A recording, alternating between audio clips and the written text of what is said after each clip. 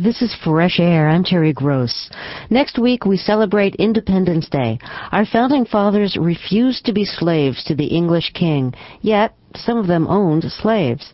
My guest Roger Wilkins writes about the founding fathers from an African-American perspective in his new book, Jefferson's Pillow, The Founding Fathers and the Dilemma of Black Patriotism. He focuses on 4 Virginians, Thomas Jefferson, James Madison, George Washington, and George Mason.